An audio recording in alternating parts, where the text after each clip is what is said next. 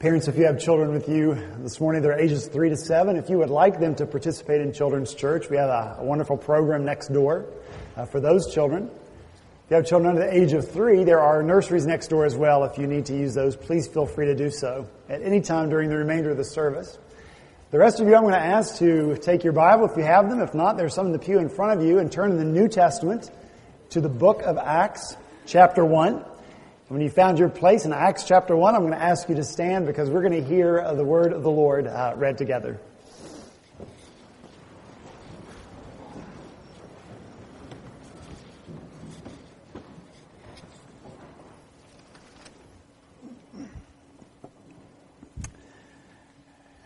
Acts chapter 1, beginning in verse 1, this is the word of the Lord. In my former book, Theophilus, I wrote about all that Jesus began to do and to teach until the day he was taken up to heaven, after giving instructions through the Holy Spirit to the apostles he had chosen. After his suffering, he showed himself to these men and gave many convincing proofs that he was alive.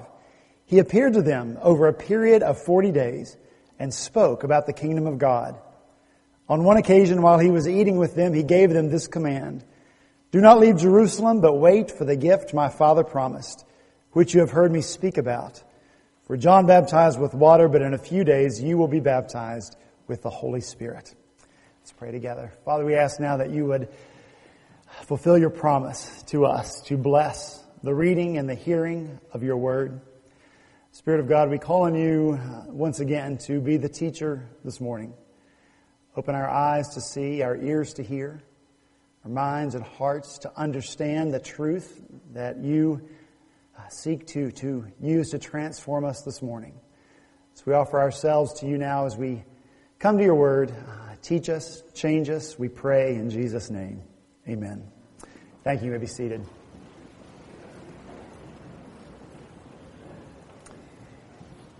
If you all, I want to ask you to look with me again in verse 3 of this passage. We read there that after his suffering, Jesus showed himself to these men and gave many convincing proofs that he was alive. This verse communicates that the God who created each one of us knows us. Psalm 103 says that as a father has compassion on his children, so the Lord has compassion on those who fear him, for he knows how we are formed.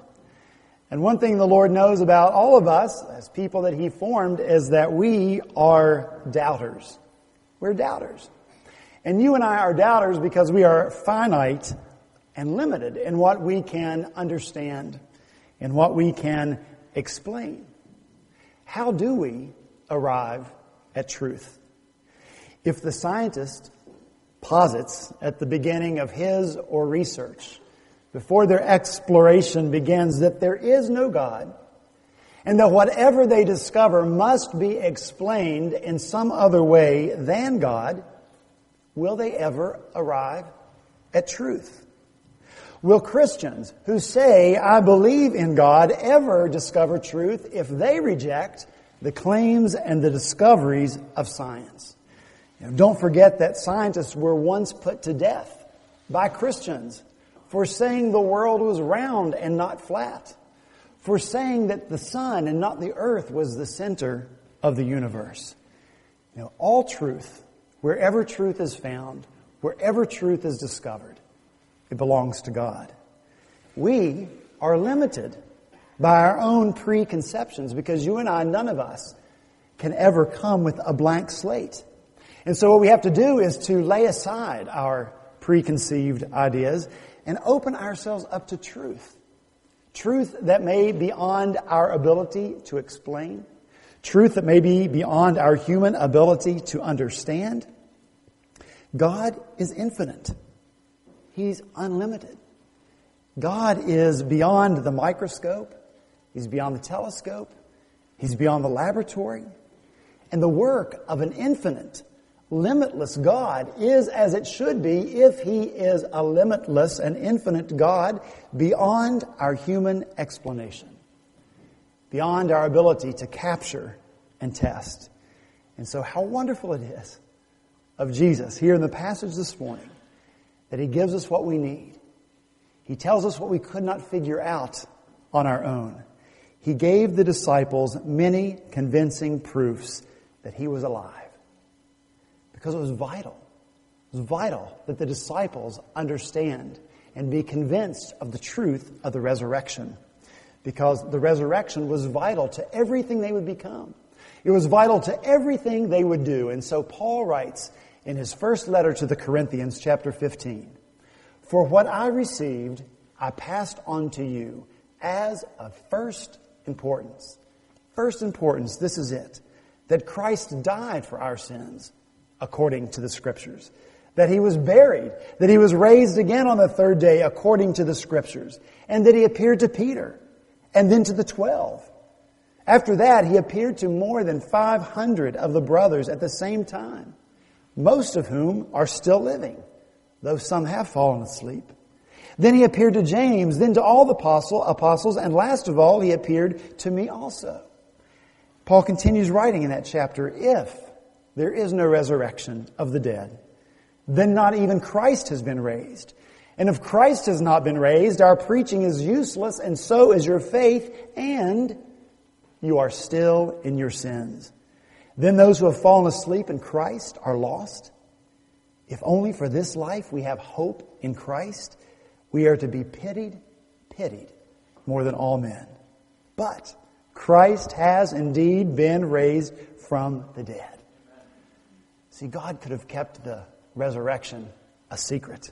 He could have brought Jesus back to life and never told a soul. He could have given no convincing proofs. And still Christ's sacrifice would have been sufficient to pay the price of all of our sins. Still Christ's sacrifice would have been sufficient to gain for you and me an entrance into the presence of God. But God wants us to know the truth of the resurrection, that we might have hope and give hope, that we might have faith and give faith, that you and I might have love and give love. And so knowing how vital the resurrection is, Jesus gives his disciples, his followers, not just one or two, but this verse says he gives them many convincing proofs. And convincing proof just means just that, no fancy Greek. It just means to convince someone in a decisive manner. It's evidence that would hold up in court that this man who was dead is now alive. More than 500 people could testify to that fact. You know, in a court of law, we're watching Perry Mason, I don't know, maybe we're watching Matlock. You get 2 or 3 witnesses come in, they tell exactly the same story. Then a 4th comes in. Then a 5th comes in, telling the same story. If I say, enough already, we get it. Well, but what about 27?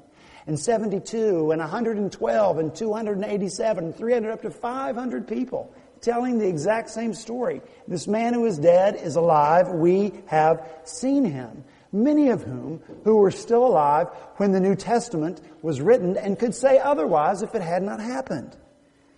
You know, we in the 21st century, we think, well, it's just lucky of Jesus that he didn't try to pull this over on us.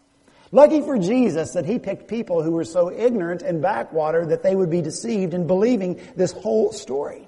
Because we assume that in the pre-scientific age, there would be no struggle for a person to believe that another person had come back from the dead, as if it happened all the time.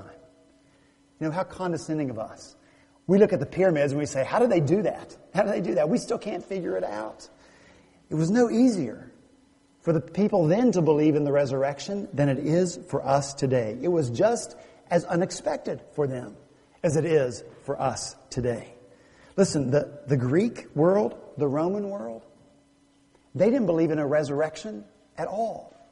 They believed that everything material was evil.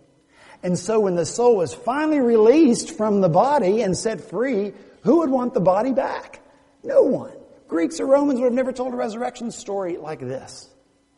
The Jews, on the other hand, did believe in the resurrection. They believed that the body was good, and they believed that one day God would renew and restore all things, but they believed in one resurrection that would occur at the end of time, when everyone together was resurrected, and when all things were made new, and when there was no more sickness or sorrow or suffering.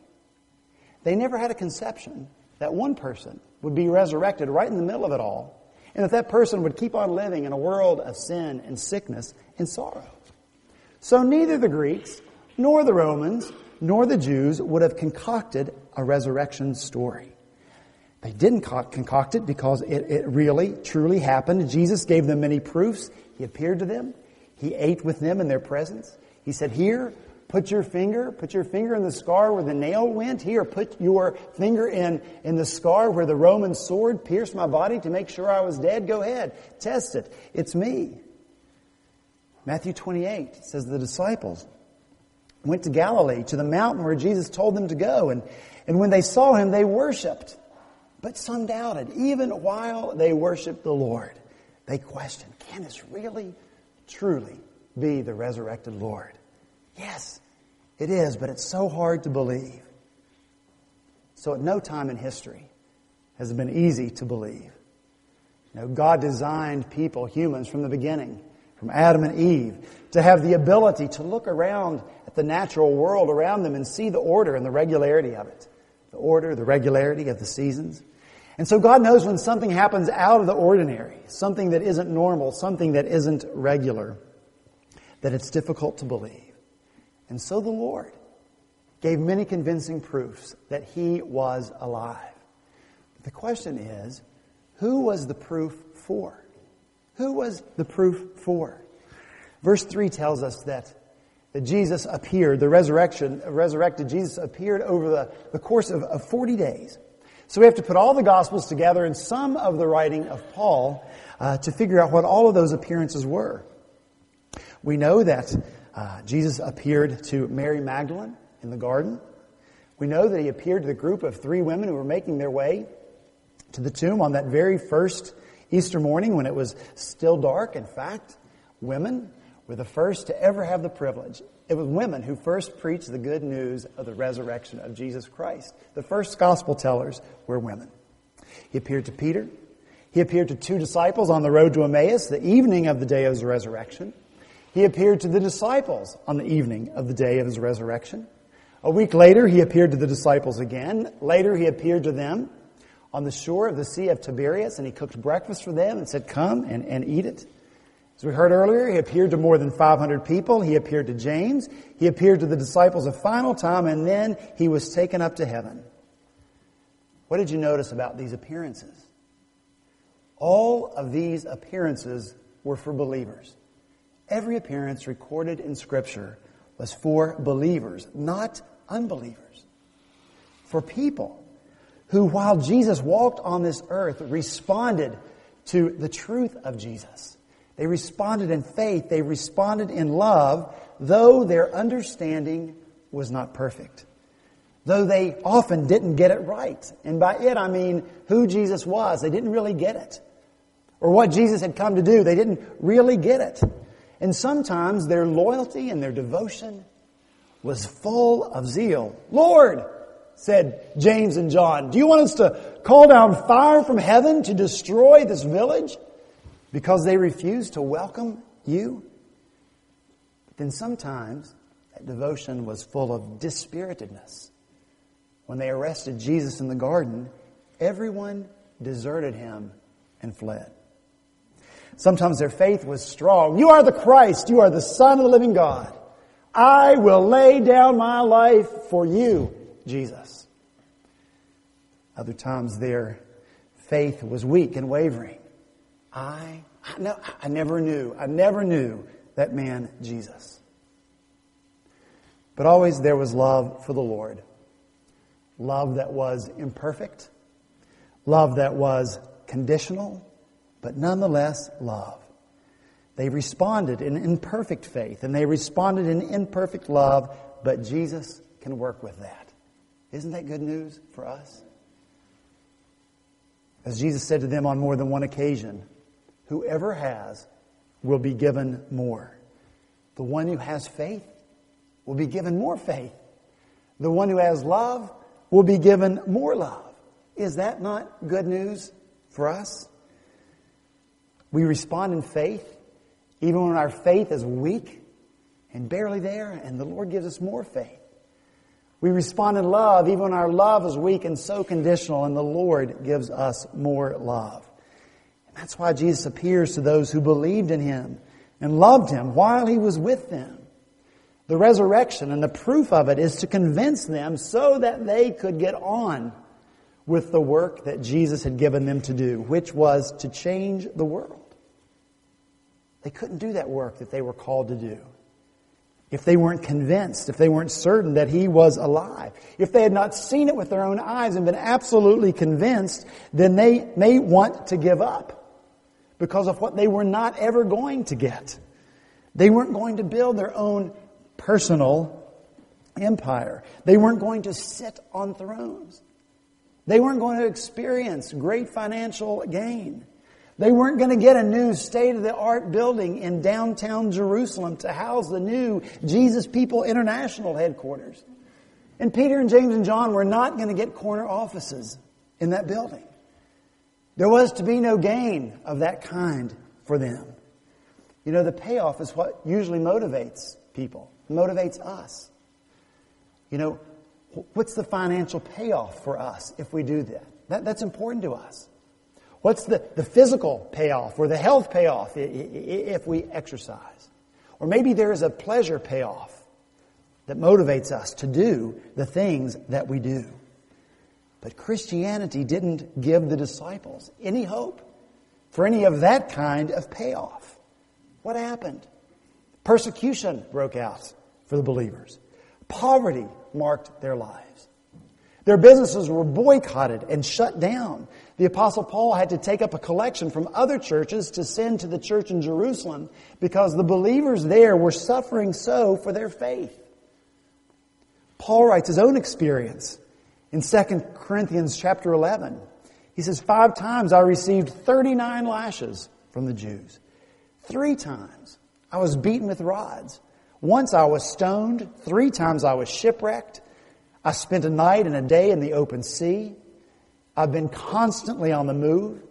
I've been in danger from rivers, in danger from bandits, in danger from my own countrymen, in danger from Gentiles, in danger in the city, in danger in the country, in danger at sea, and in danger from false brothers. I've labored and toiled and often gone without sleep. I have known hunger and thirst and have often gone without food. I have been cold and naked. So this is kind of a hard sell, don't you think, for something that isn't real? Where is the tangible payoff to which you can point? Why believe something that isn't true if it's going to be so devastating to your life and to your family if it isn't true? Well, you believe it because the resurrection is real. Jesus is alive. He proved it. The disciples knew it. They saw it with their own eyes. What I offer you this morning is not laboratory proof, but knowing human nature as we know it, knowing your own nature as you know yourself. This that we see in the disciples points to something real, something worth hanging on to, something worth living for, something worth dying for. You know, people love a good story.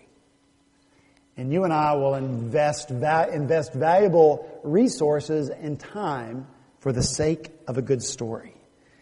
I just tallied up the box office for a few movies. Captain America, 12 Years a Slave, Noah, Mr. Peabody and Sherman, why not? Saving Mr. Banks and The Hunger Games. And the total box office, $913 million. Can you believe it? Almost $1 billion we spend because we love stories so much. If this were a story that we're reading, that were made up by a human, it could have been told in a way that would have been a lot more satisfying for people like us who love stories so much. For example, where in this story is the revenge element?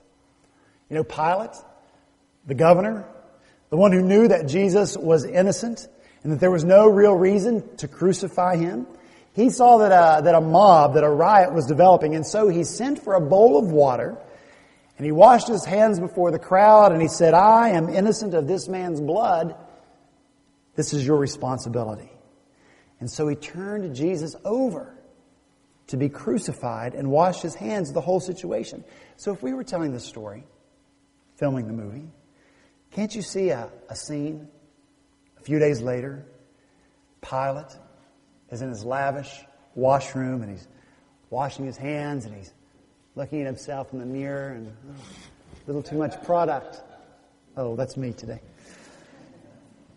And so he's washing his hands, he looks up and then he looks down quickly at his hands and he looks up again and he sees in the mirror the reflection of Jesus standing behind him. Where did he come from? How did he get here? And Jesus says to him, hello, Pilate.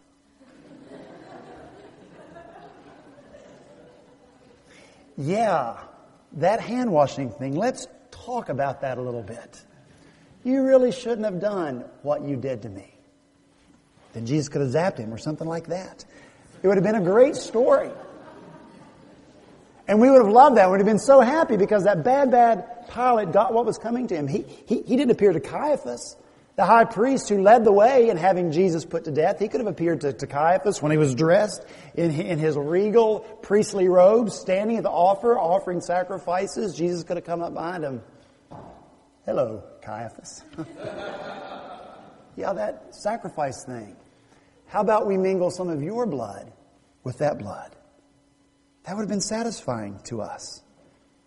But Jesus didn't appear to those who struck him, or spit on him, or pulled out his beard, or crowned him with thorns, or lashed him with a whip, or nailed him to a cross.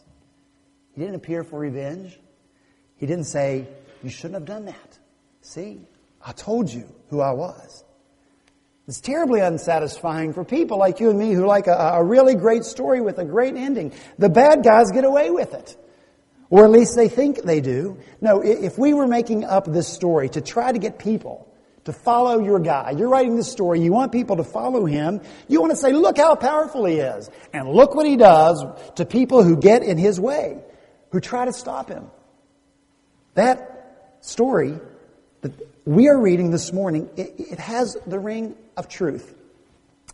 Did you see the movie Saving Mr. Banks? Anybody see the movie Saving Mr. Banks? It is the movie about Walt Disney making the movie Mary Poppins.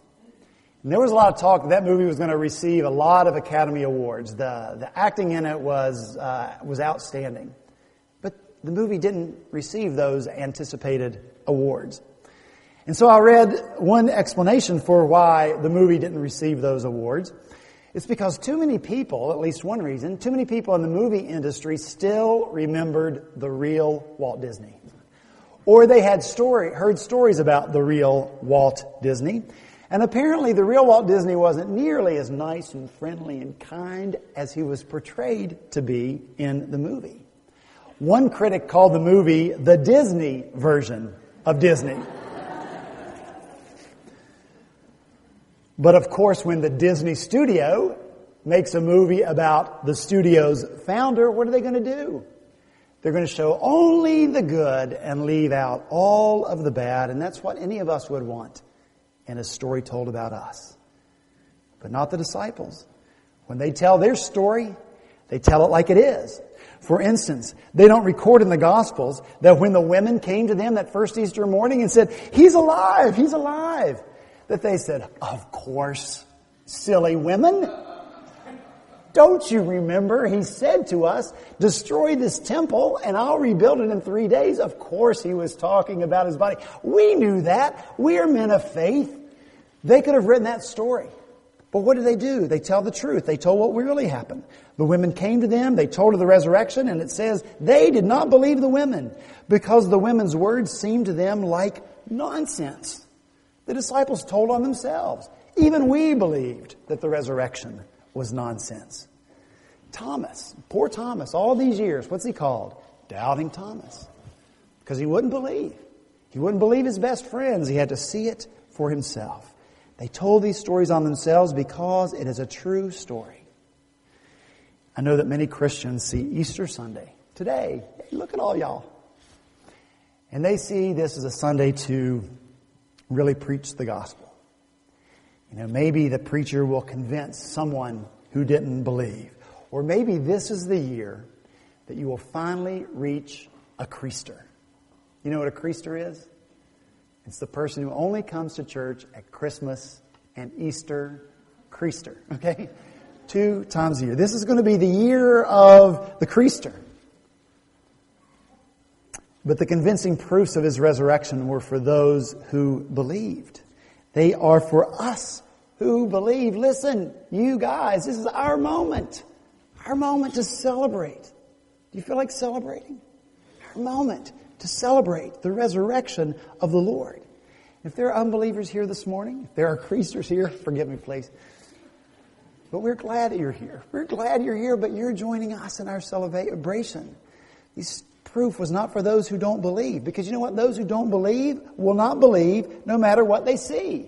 The tomb was empty. Everyone knew it. And what was the response of those who put Him to death? When the Roman guards came and said, we were guarding that tomb, but the body is gone. Did the chief priest say, oh, we believe, we're sorry, we believe? What did they do?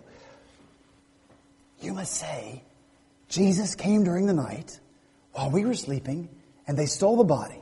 And if the governor hears about it, we'll stand up for you so that you won't get in trouble. And certainly they would have gotten in trouble. They would have been put to death for falling asleep on their guard. And so the guards accepted the bribe and said what they were told to say. If Jesus had appeared in person to the chief priests, what might they have said? Well, He wasn't really alive. He wasn't really dead. He wasn't really dead. The disciples took Him down off of the cross before He died. And yet, broken and bleeding and wounded, 3 days later, He was the picture of health. No, the proof is for the believers. To strengthen their faith. Miracles do not produce love. Miracles do not produce faith. They merely strengthen the love and the faith already present. As much as you and I would like Jesus to build the church, how much easier it would be for us, we think, if He would build it on wonder and amazement of the miraculous. He doesn't. That's not how Jesus builds the church. We celebrate the resurrection this morning.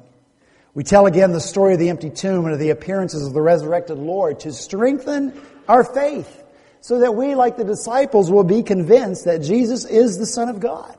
So that you and I will be prepared when the going gets rough to do what He has called us to do. And what has He called us to do? Change the world. Really.